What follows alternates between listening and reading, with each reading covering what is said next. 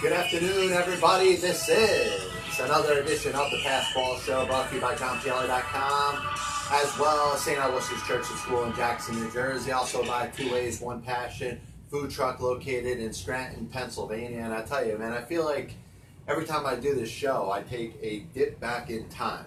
And obviously, you know, my experience and my research as a historian in the world of sports, most particularly in baseball, but in life, because I go to do my show today and I got to worry about an internet connection, you know, going on and off, and whether the internet connection is going to be on. It's, you know, it's freaking hilarious. I feel like every day or every time I do a show, I go back in time. It's almost like we have the dial-up modem come in, and yeah, whatever. I don't got time to talk about that crap, but glad to be with you. Saturday, 13th day of July, 2019. Lots of stuff to get into in the world of baseball, sports, and unifying America. If you want to comment, you can. Feel free to. Anything that's on your mind, like I said, in the world of baseball, sports, and unifying America. If you're watching or listening on YouTube Live, the premiere video, feel free to comment. Also, Periscope, Facebook Live. You can also call the show if you want. I haven't taken a phone call in a while, but the number is 732-364-3598. 732-364-3598. So a couple things we're going to talk about today, and I do look at, you know, I don't know, maybe the nature of sports. You just had the baseball all-star game, NFL training camp's going to get started in a little bit. NBA free agency has kind of come to a crescendo. You got not so much going on in the world of sports right now. So, you know, what we'll do is we'll do a little filibuster of a couple different topics, a couple different opinions I'm going to throw out there. And obviously, you know, the world belongs to you. And if the world belongs to you, then this show belongs to you. So anything that's on your mind, feel free to just mention. Thinking about a couple different things that I'm interested in bringing up today. And I do think it's important to bring up championships as they're won, whether individually or by a team. Because when we're in what we call right now, you know, Wimbledon, you got the finals, you got a chance for two legendary individual champions in the history of sports. And we will talk about that in a little bit, but I want you to sit and think about that for a little bit. What is more valuable, or what is a greater accomplishment? Is it an individual championship, an individual sport? Or is it a team championship? When we talk about team championships, you know, of course, you know, about the New York Yankees and the other teams that are in sports that have won a lot more often than others. Are those better accomplishments, or what these individual players like Roger Federer, like Serena Williams, like Jack Nicklaus, like Tiger Woods, the things that they're able to do, the amount of championships that they win, are they more valuable? But, you know, once again, it'd be hard to start this show by talking about anything else other than what happened last night and the unfortunate situation involving Tyler Skaggs. And of course, it's very sad. Anytime somebody loses their life in general, it's a big deal. But of course, as it applies to the world of sports, you know, there's a lingering effect. And we talked last week about the Angels and how the organization for a series of years have had to deal with unfavorable and unfortunate situations that have surrounded their team. They've probably lost more players during the active parts of their Major League Baseball career than any other team in professional sports. And you see what happened last night. First home game since the tragic passing of Tyler Skaggs. And, you know, there's a lot of people out there that really don't believe in God, and they don't believe in intervention. And once again, you see in a world of sports where God does intervene. Now, I'm not making this, you know, religious about God or no God. You can believe whatever you want. Listen, each person is the own general of their own brain, the cerebrum, the cerebellum, the medulla oblongata, the whole thing. You got the right with that brain and your mindset in a way that you think to believe in whatever it is that you want to believe in. But we talk about the presence of God and having a God moment. And once again, we see it right before our eyes, and it's eerily similar to what we saw a couple of years ago after the tragic passing of Jose Fernandez. And of course, Jose Fernandez dies in a tragic boat accident. The Marlins, their next game, which happens to be a home game against the New York Mets, Dee Gordon comes up to the plate. All the players on the field are wearing the number 16 Jose Fernandez jerseys. And if you have any compassion at all, you probably were broken to tears when you saw Dee Gordon hit that home run against Bartolo Colon. And Dee Gordon said, hey, I never in my life hit a ball so hard. I never felt I could hit a ball that hard and that far.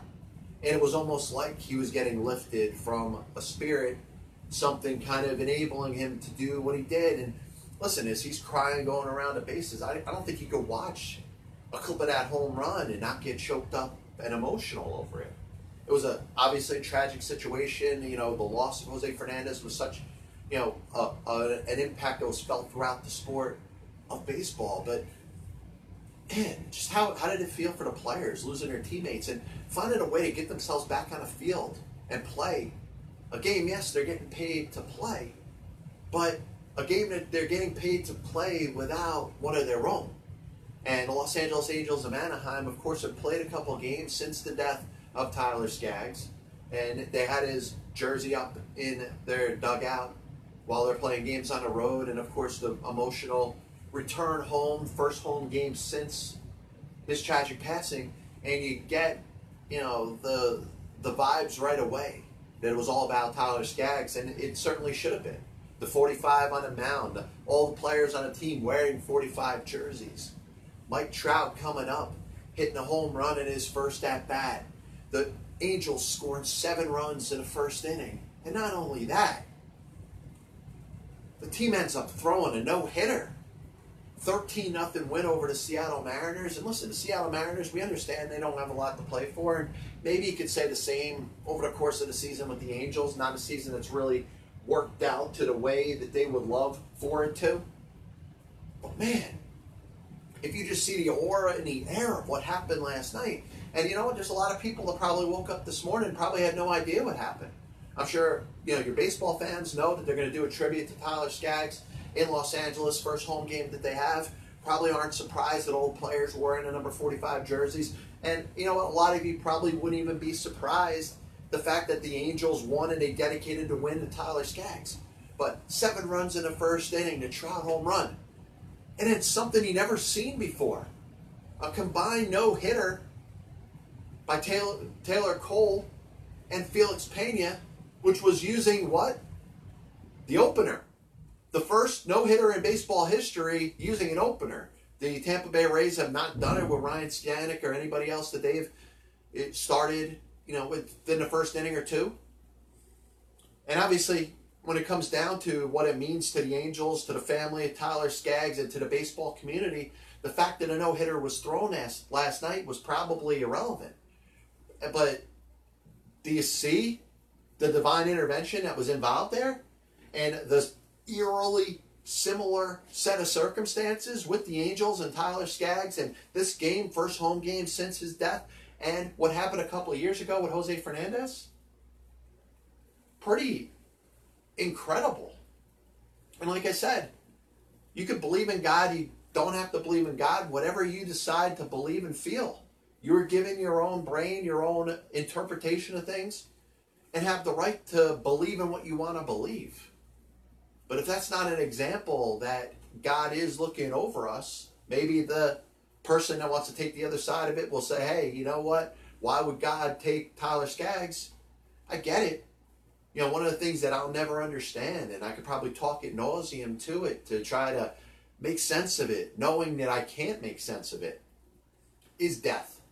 And how death occurs in so many different circumstances, sometimes sudden, sometimes over time. A person could, you know, a mother can die giving birth, and a child as they're being born could be healthy and just die. And somebody can live to 100 or over 100 years old. And anywhere in the middle. is essentially where any term of life is going to exist. And I'm not going to turn this into a philosophical conversation, but it certainly does make you think. And like I said, I could think and think and think and overthink and analyze and overanalyze to a point where I'll get myself going nuts thinking about death. You know, whether you believe in God or don't believe in God, there is a fear. One day you're going to be here, one day you're not going to be here. And the timeline that's set for everybody is completely different. But I tell you, you look at some of the circumstances in this game, and like I said, the no-hitter really is the icing on the cake when you talk about what happened. I mean, that's something that just goes out and just blows your mind.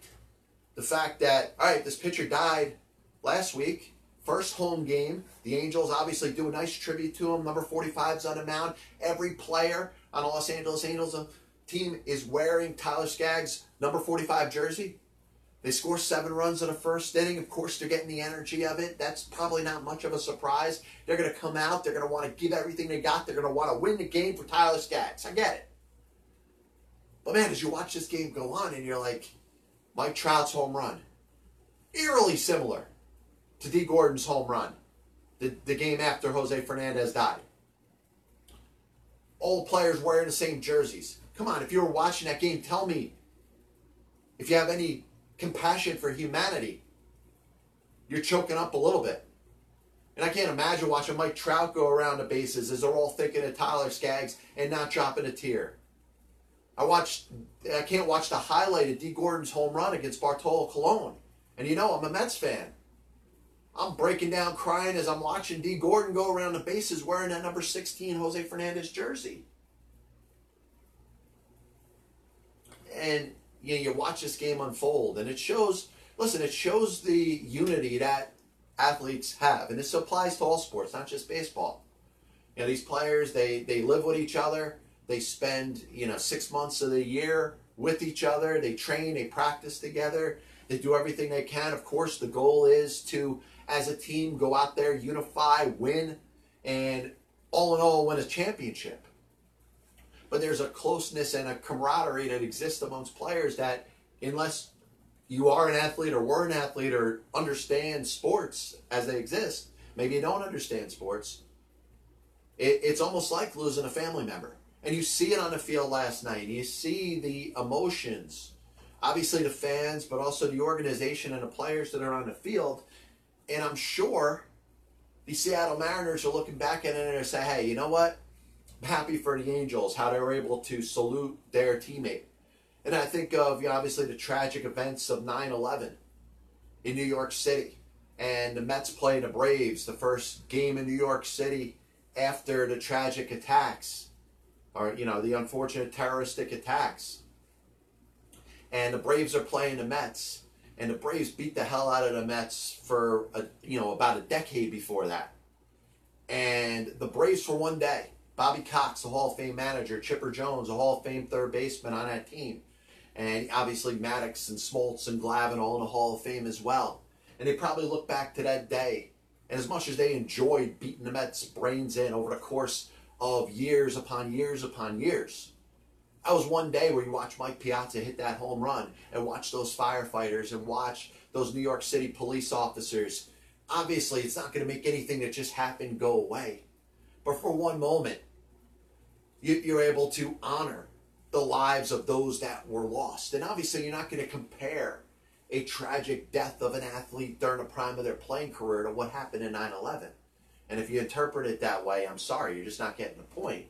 But the bottom line, from a competitive standpoint, two teams are put on the field or on a court or on an ice to defeat each other. One of them is going to come out on top. And there's no team that wants to concede a game. Sure, over the course of a 162-game baseball season, it might not be the biggest deal to try to win all 162 games. Maybe, it's impossible. No team's ever done that. No team has won any more than 115 in a given season. Seattle Mariners 2001. It's impossible to do that. So sure, there's sometimes you concede, but in addition to just not having it one night, this is a game that the Seattle Mariners, or if it was the New York Yankees or the Dodgers or anybody else, would have gladly conceded this game, considering what it meant to the Los Angeles Angels, to the family of Tyler Skaggs. And of course, there's nothing that's going to be able to repay the family of Tyler Skaggs. There's nothing that's going to happen that's going to be able to bring the man's life back. Tragic, tragic death. It's unfortunate. They're going to have to live, the family, the rest of their life, knowing that their loved one will never be with them again. But in a night where they're honoring the player, it's more than irony. And you can use the word and say, hey, it was ironic that the Angels won and scored 7 runs in the first inning and Mike Trout hit a home run and they threw a no-hitter. No, that happened for a reason. God was looking over them. God looked over them the same way God looked over the Miami Marlins the game after Jose Fernandez was killed. And maybe in a, eerily weird way, God, who did take the lives of those players, and you can't blame God, but God has a plan for everybody. Like I said, God has a timeline for every single person that is here. It's a minute to 100 years. Somewhere in the middle, your shelf life is going to come up, you're going to expire. It's going to be time for you to go. And, if you believe in Jesus, you're going to go see Jesus. Whatever you believe, you're going to move on. And the spirits may exist and go on, or maybe you don't believe in that either. But your memories, your physical memories of what you did and what you accomplished on this earth will live on through those that you know and love. But it's just, to watch everything that happened over the course of that night. And I think it was just tremendous, great for baseball because it shows, humanitarian side of how we do care about people. And, obviously the unfortunate thing about death and non-death is it was just a sad set of circumstances. But the no-hitter on top of it really throws out there and says there's no doubt that God was watching over the Los Angeles Angels, last night. 7-run first inning, Mike Trout home run. Everybody's wearing the number 45 jersey in honor of their fallen teammate. And you get a no-hitter. And just a little corny baseball stat I'll throw in there. Just 2 no-hitters in baseball history were similar to the one that was thrown last night. We, of course, had the Babe Ruth, Ernie Shore no-hitter. Babe Ruth walks the first batter of the game, gets thrown out for spitting in the umpire's face. Ernie Shore goes out there, retires the next 27 batters. Then you had the no-hitter with the Astros where Roy Oswalt got hurt. I think it was like after the second inning, I think it was in the second inning. So the only 2 other no-hitters in baseball history where a pitcher pitched 2 or less innings. The starting pitcher pitched 2 or less innings. Taylor Cole throws 2 innings last night. Felix Pena the next 7. They combined for a no-hitter, beating the Seattle Mariners. But of course they do it all in the memory of their fallen teammate, Tyler Skaggs. This copyright and broadcast is authorized under internet rights granted by the World Wide Web and is solely for entertainment of our audience. Any publication, reproduction, or other use of the pictures, descriptions, and accounts of this show without the express written consent of the Passball Show, JohnPielli.com, and John Pielli LLC is prohibited. Any commercial or other use of the program, such as by charge and admission for its showing, is similarly prohibited. So I teased this topic at the beginning, and I think it's very interesting to bring up because we talk about dominance over the course of the history of sports. You think of individual success, Jack Nicklaus, what you're about to see this weekend, or you may see, if Serena Williams wins the Wimbledon, that'll be the 24th time that she's won a singles title. And it's incredible for an individual, and I don't think there's another individual athlete out there, excuse me, that has won more championships. Roger Federer, as he sits there on his 20 major championships, if he wins Wimbledon, that'll be number 21. In golf, Jack Nicklaus, the record of 18. Tiger Woods is pursuing it as he won, the Masters this past year, his 16th major. And I try to compare that to what it means. An individual athlete obviously has very little to rely on. You could say a golfer has a caddy. And, anybody wins any sort of championship, they throw a little money towards their caddy who helps them. Some of them give better advice than others, but in some cases, some are just simply, hey, hand me the club that I want. This is the club I'm going to use to hit. Just give it to me. And they have little impact on any decisions that are made on a golf course. Tennis, you got equipment managers, you got people that are working with you, you got coaches, you got people that work with you every day. So, those are ones that are going to get rewarded. And I guess if you're talking about an individual in an individual sport, you would say that would equate as part of their team. And obviously, you know about team sports.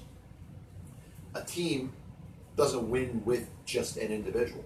A team needs contributions from multiple players to be able to win any sort of championship, a World Series, a Super Bowl, a Stanley Cup. It can't be done by one person. There can't be one player. And of course, there's been dominant players. There have been some of the best players in the sport that have won championships, and they're rated by the amount of championships that they've won. Bill Russell's 11 NBA championships is something you may never see in the history of sports again. Bill Russell is probably known as one of the biggest winners in the history of sports. 11 championships in 13 years. It's something that's incredible. And you think of, Michael Jordan winning 6 in the NBA. You think of Yogi Berra winning, 10 World Series championships over the course of his career. Joe DiMaggio winning 7. The players, obviously, it becomes a part of what they're remembered for. But without the help of teammates, without the help of other dominant or good players, at least average, at least above average players to help you go out there and win a championship, there is no championship. And those elite players would not be able to say, hey, we are a champion. You look at, as we spoke last week about super teams in the NBA, you could compile the best active players that exist in a sport, but there's no guarantee that that team is going to go out there and win themselves a championship. It's just not a guarantee. You still got to go out there and do it. You still need to have some sort of camaraderie. One dominant player doesn't make a team. So, once again, it brings me to my question. What is a bigger deal, or what is a better accomplishment? Individual championships or team championships? And I look at what Serena Williams has done, and obviously, she's a mother. She's, got a less than 2-year-old child. As a woman, as a female athlete, certainly should be revered in that way. What a fantastic career she's had. But where does that rank when you put her up against the New York Yankees? Because think about it. Think about the 27 championships that the New York Yankees have won over the course of baseball history. 1923, 1927, 28, 32, 36, 37, 38, 39, 41, 43, 47, 49, 50, 51, 52, 53, 56, 58, 61, 62, 77, 78, 96, 98, 99, 2000, 2009. And the reason I run all of them off is not to sound smart, but all the different years that it encompasses, almost 100 years we're talking about, pretty close to 100 years since the Yankees' first World Series championship.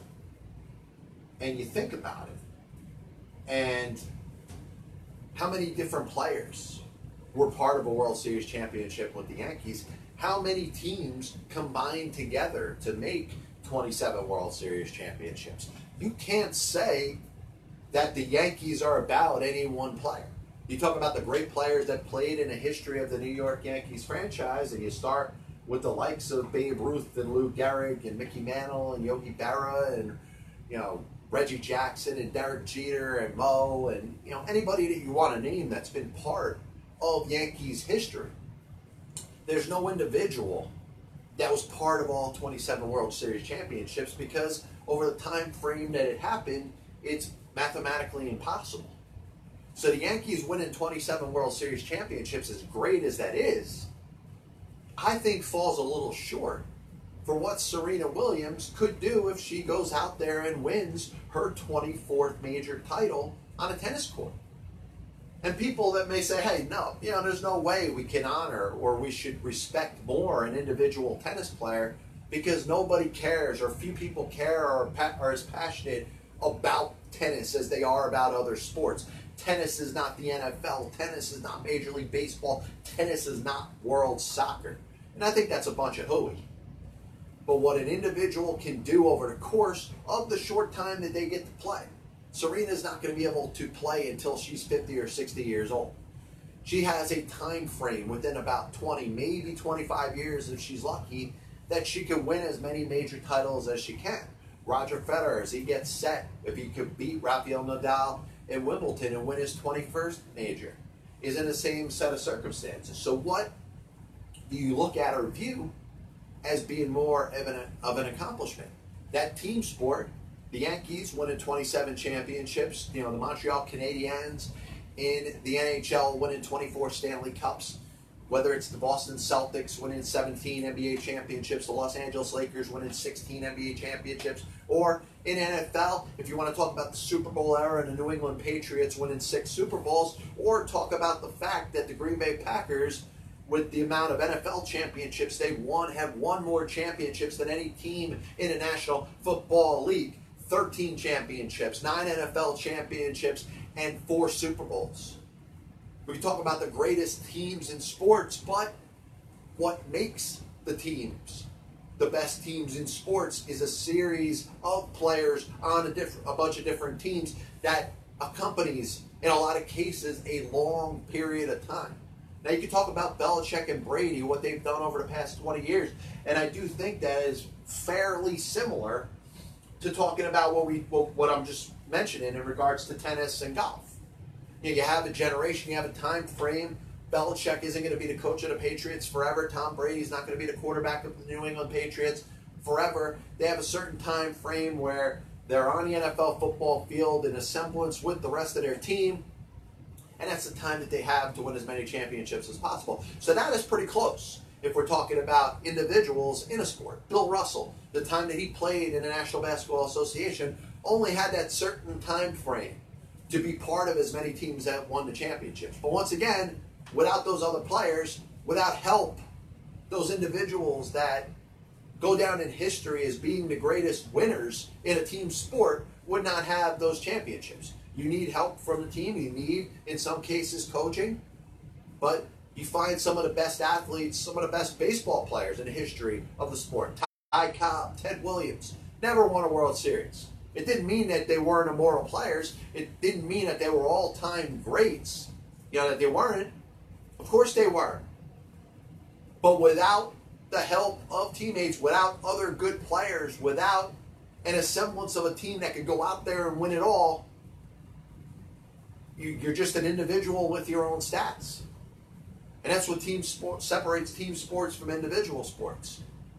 And you could say, hey, a selfish player on a team can bring a team down, but maybe in the individual sport, you could say that the selfish player on an individual sport in tennis or in golf, if we're talking anything similar, maybe a pro bowler, if we want to throw that out there, maybe the selfishness of that individual player is the difference between them being average, them being good, and them being an all-time great. You need some selfishness to be Serena Williams. You need some selfishness to be Roger Federer or Tiger Woods or Jack Nicklaus. If you're not selfish, if you're selfless, what are you conceding? You're probably conceding championships. You're probably conceding the ability to be an all-time great. So when you're an individual athlete in an individual sport, you sure as hell better be selfish. It takes, sure, some selflessness to win championships in team sports, but not in individual sports.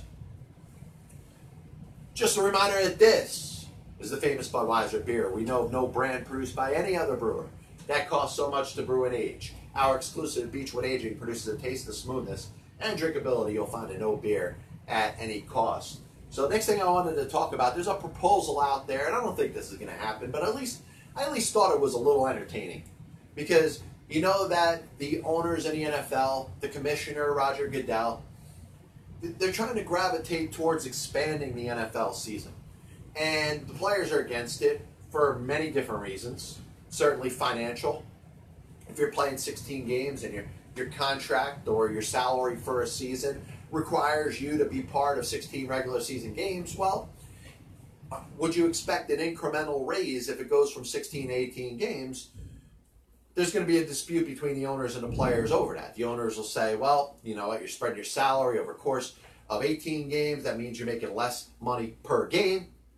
Players aren't going to want to do that. They would want their contracts, if they had decided that they were going to go to an 18-game season. They would want their contracts prorated to a point where they'd make the same amount of money over the course of 18 games. In other words, they're getting a raise for the extra 2 games that they're playing. And the other side of it, obviously, is the safety issue. You got concussions, you got the seriousness of the violent game that we see. Athletes are so much more strong. They are built, it's like battering rams. Every collision on an NFL football field is like the equivalent of a car accident. You got CTE, all these different things to worry about when it comes to health and safety of the players on the field. You got players in the prime of their career, 25, 26 years old, decide that they had enough and they're retiring. You got retired players that can't deal with the CTE. The injuries to their brain have gotten them so messed up that they just want to end their own lives. They don't want to deal with the headaches anymore. So we know this is all serious stuff. So there's always going to be that dispute or that debate between the players that, sure, want the game to be as safe as possible, want to put themselves in as little harm's way as possible, and the owners that are saying this preseason charade that exists, the 4 games, the fact that nobody plays in any of these games. And we understand why nobody plays in these games. You don't want any of these players to get hurt in these games that mean nothing. So, hey, take this time, spread it over the course of 18 or 19 weeks, play 2 more games, make it mean a little bit more. So the last proposal that was put out there, I think end up causing a charade, in all honesty. I think there's a lot more, probably balanced, maybe 50-50 in regards to positivity and negativity in regards to this proposal. 18-game NFL season, players who are getting paid to play in 16 games are not going to be able to play in any more than 16 games, which does create a little more strategy. And obviously, as a baseball purist that I am, and I'm a sports purist, I look back at the way games used to be played, and I'd like to see as much of the past injected into the present as possible. But, you think of the players that are playing in 16 games. And let's say, hypothetically, we went to an 18-game season, and there was a mandate that no player could play in any more than 16 games. Obviously, that leaves the strategy involved up to the coaches of when they're going to play a player, when they're not going to play a player, and how does it impact the stars? A backup quarterback is guaranteed to be starting 2 games during the course of each NFL season. You can talk about Eli Manning's consecutive start streak that he, at some point passed Brett Favre. You'll never have that again in the history of pro football because you're not going to be allowed to play in every game. The most games you can play in is 16. But you think of quarterbacks, and obviously an overly a position that has so much more value than that, maybe in any other position in sports. Your star quarterback only playing in 16 of 18 games. You have to go to your backup. Do you decide, hey, is week 1 a good time to sit your starter? Or do you want to be in a spot where maybe you start your starting quarterback all first 16 games and sit him in the last 18? You're obviously taking a risk. You don't know if your team's going to be good. You could have the most talent on the field. We could talk about all the experts that expect your team to do so good, and there's no guarantee you're going to be in week 17 or 18 over the course of an 18-game NFL season and not have those games mean something. So if you play in a first 16 and you got to go to your backup quarterback in week 17 and 18, I'm sure it's going to happen. We're going to have teams playing for a playoff spot with their backup quarterback because their starting quarterback wouldn't be eligible to start. But listen, all of this is a bunch of discussion right now because this is probably not going to happen. But this is the first time that you've really heard anything that the owners have discussed in regards to proposing that almost makes a little bit of sense. I'm not saying it'll ever happen. And honestly, I think the dispute that the owners and the players are having over the amount of games that they're playing is going to be something that's going to continue to be tabled. In other words, when the NFL's collective bargaining agreement expires in 2020, I don't think it's going to be as divisive of an issue as, let's say, some of the issues that are going on in baseball. I don't think there's going to be a lockout or a strike in regards to this particular issue, but it's something that's always going to be discussed. At some point, it may make sense to play more games in the National Football League, but from a safety perspective, we understand why that doesn't happen. Maybe it could come a time where we just shorten the preseason. Shorten the preseason to 2 games. Maybe have some extra practices over the course of those other 2-3 weeks and just not have 4 preseason games. What's the sense in playing 4 preseason games if the first 2 games are going to be essentially walkthroughs where starters are not going to play? Maybe the starters will play a little more in game 3, but the last preseason game, the last one before the regular season starts, is going to be a game where it's another walkthrough. And you're lucky if your starting players even set foot on a football field and play a single play. I understand that. I get how the preseason is such a charade and something that probably is boring to watch. Imagine being part of an NFL team and having to just toughen it out over the course of that month. But I don't think we're going to get to a point where we're going to add more games during the regular season. I mean, you look at the most violent game in all sports, and I know you can talk about hockey or rugby or lacrosse. They all have certain levels of violence involved in them, but there's no violence in a professional sport that is anywhere close to what you see in a National Football League. I mean, these are machines that are essentially created to just crash into each other, and the amount of head trauma that's caused by it. You understand why the league, you understand why humanity as we exist in this world just don't want to see any more collisions. They want to minimize the amount of contact possible. They obviously are not going to be in favor of expanding the season beyond 16 games. Just a reminder that Castrol provides maximum protection against viscosity and thermal breakdown. Castrol, engineered for today's smaller cars. So a little recap of the show today. We talked about Tyler Skaggs, and we spoke about him in the show we did last week, but the Angels having their first home game since the tragic passing of their pitcher.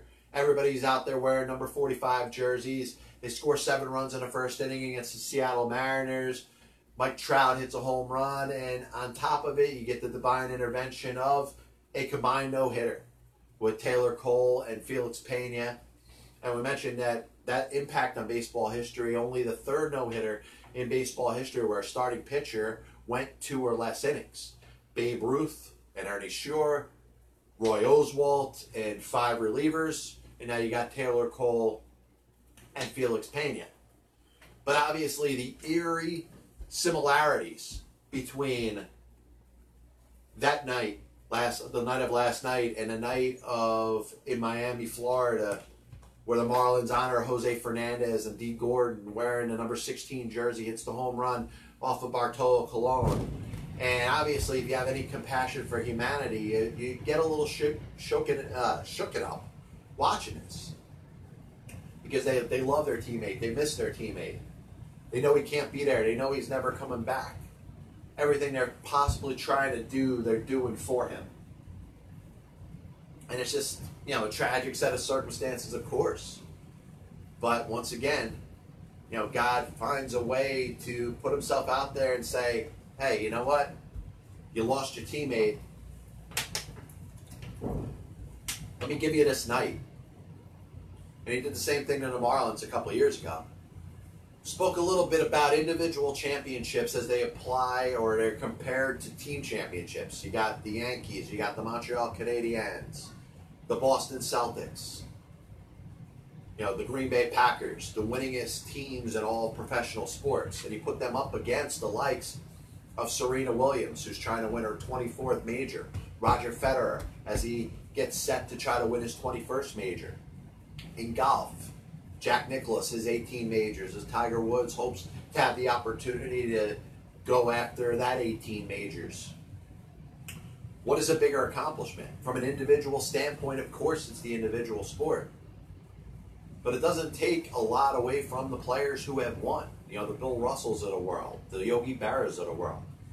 The players that just happen to be on winning teams. Obviously, they deserve credit for their contributions to it, but they wouldn't be anywhere if it wasn't for their teammates.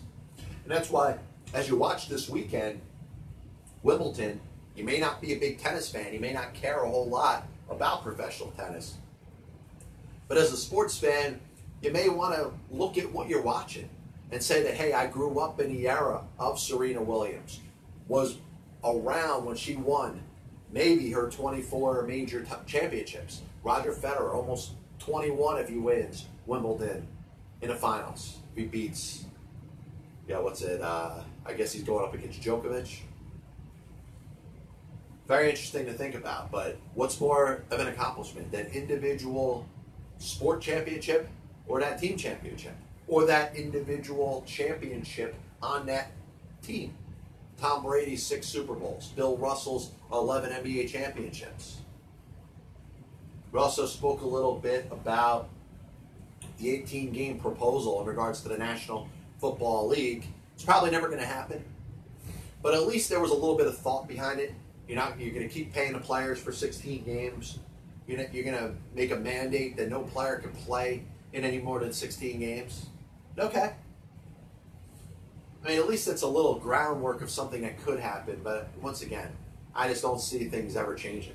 If anything, there may be less games in the National Football League. We may go back from 16 to 14 games. So last thing I got to talk about once again is, an unfortunate situation. And of course, I'm going to say, you may not agree with this, but my thoughts and prayers are out for Dwight Gooden. Certainly one of my favorite players growing up in baseball. And he is battling a serious, serious illness. And, a lot of people are going to be more negative when they hear, hey, Dwight Gooden was arrested with the possession of cocaine and being under the influence. And you can say, hey, this guy just keeps screwing up. And I think it's easy to say that. But I think we should grow a little compassion for what it's like to be an athlete. Because somebody goes out there, you have a certain time frame of your career, and you go from being unknown to known in a heartbeat. And everybody knows the story of Dwight Gooden, the young kid coming out of Tampa, Florida, emerging on the scene with the New York Mets in the 24-4 season, the Cy Young year of 1985, and all of a sudden he is, one of the most popular people in New York City, one of the more popular people in the whole United States. And how people are going to handle that. How do you handle that individually? Well, most of you that are being critical or supportive will probably never get a chance to understand what that means and what that signifies. And there's also those that aren't going to be able to relate to what it's like to be an addict. Somebody that uncontrollably can't keep themselves from being drawn to something that's damaging and harmful to them. And obviously, Dwight Gooden is an addict. And for those of you that are just instinctively saying, hey, he's screwed up again, I don't believe it's Dwight Gooden's choice. And some people were created with more addictive personalities than others. I mean, think about that person that has smoked for, X amount of years, 20, 30, 40, 50 years. And you say, hey, that's a bad habit. That's something you should give up. That's something you should quit. Tell that to the person that can't keep themselves from it. You can take it away from them. And I had a sad story of a coworker, and I don't want to, make this out to be anything specific, but I'll paraphrase this story without mentioning anything that it was involved in. A man smoked cigarettes for a series of years, met a girl. To make that girl happy, the man quit smoking cigarettes, and his addictive personality took over, and he got back into drugs. And I think a lot of us spend a lot of time, unfortunately, not understanding what it could be like to be somebody else.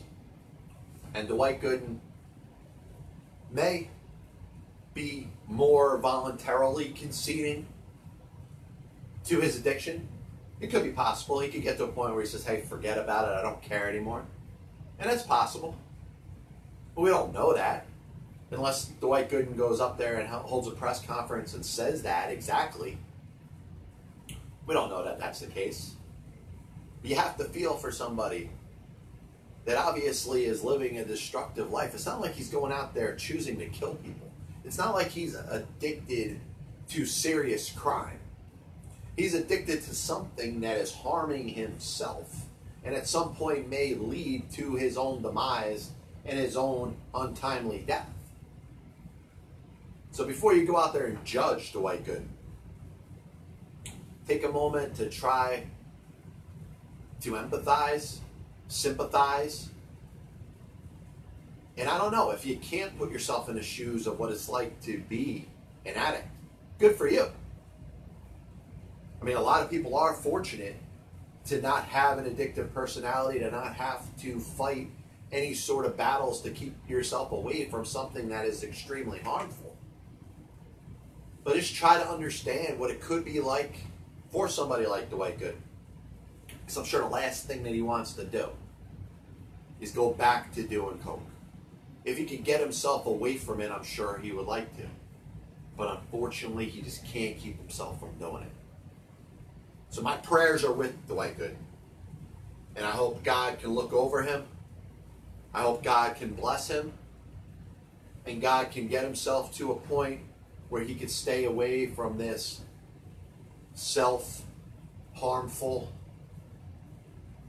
and terrible, terrible habit. I do want to thank everybody for tuning in. The Passball Show, brought to you by Two Ways, One Passion Food Truck. If you're in the Scranton, Pennsylvania area, you should check out Two Ways, One Passion Food Truck, located on Naog Avenue in Scranton, Pennsylvania. Great series of food, ingredients made by Karen and Jenny. They do a great job over there. Once again, Two Ways, One Passion Food Truck, Scranton, Pennsylvania. You could Google it, or you could like their Facebook page, Two Ways, number 2, WAYZ, ONE Passion Food Truck, Scranton, Pennsylvania. Thank everybody for tuning in. We'll be back with you next week. This is the Passball Show, brought to you by JohnPielli.com, St. Aloysius Church and School in Jackson, New Jersey. God bless you, and as always, I'll see you on the other side.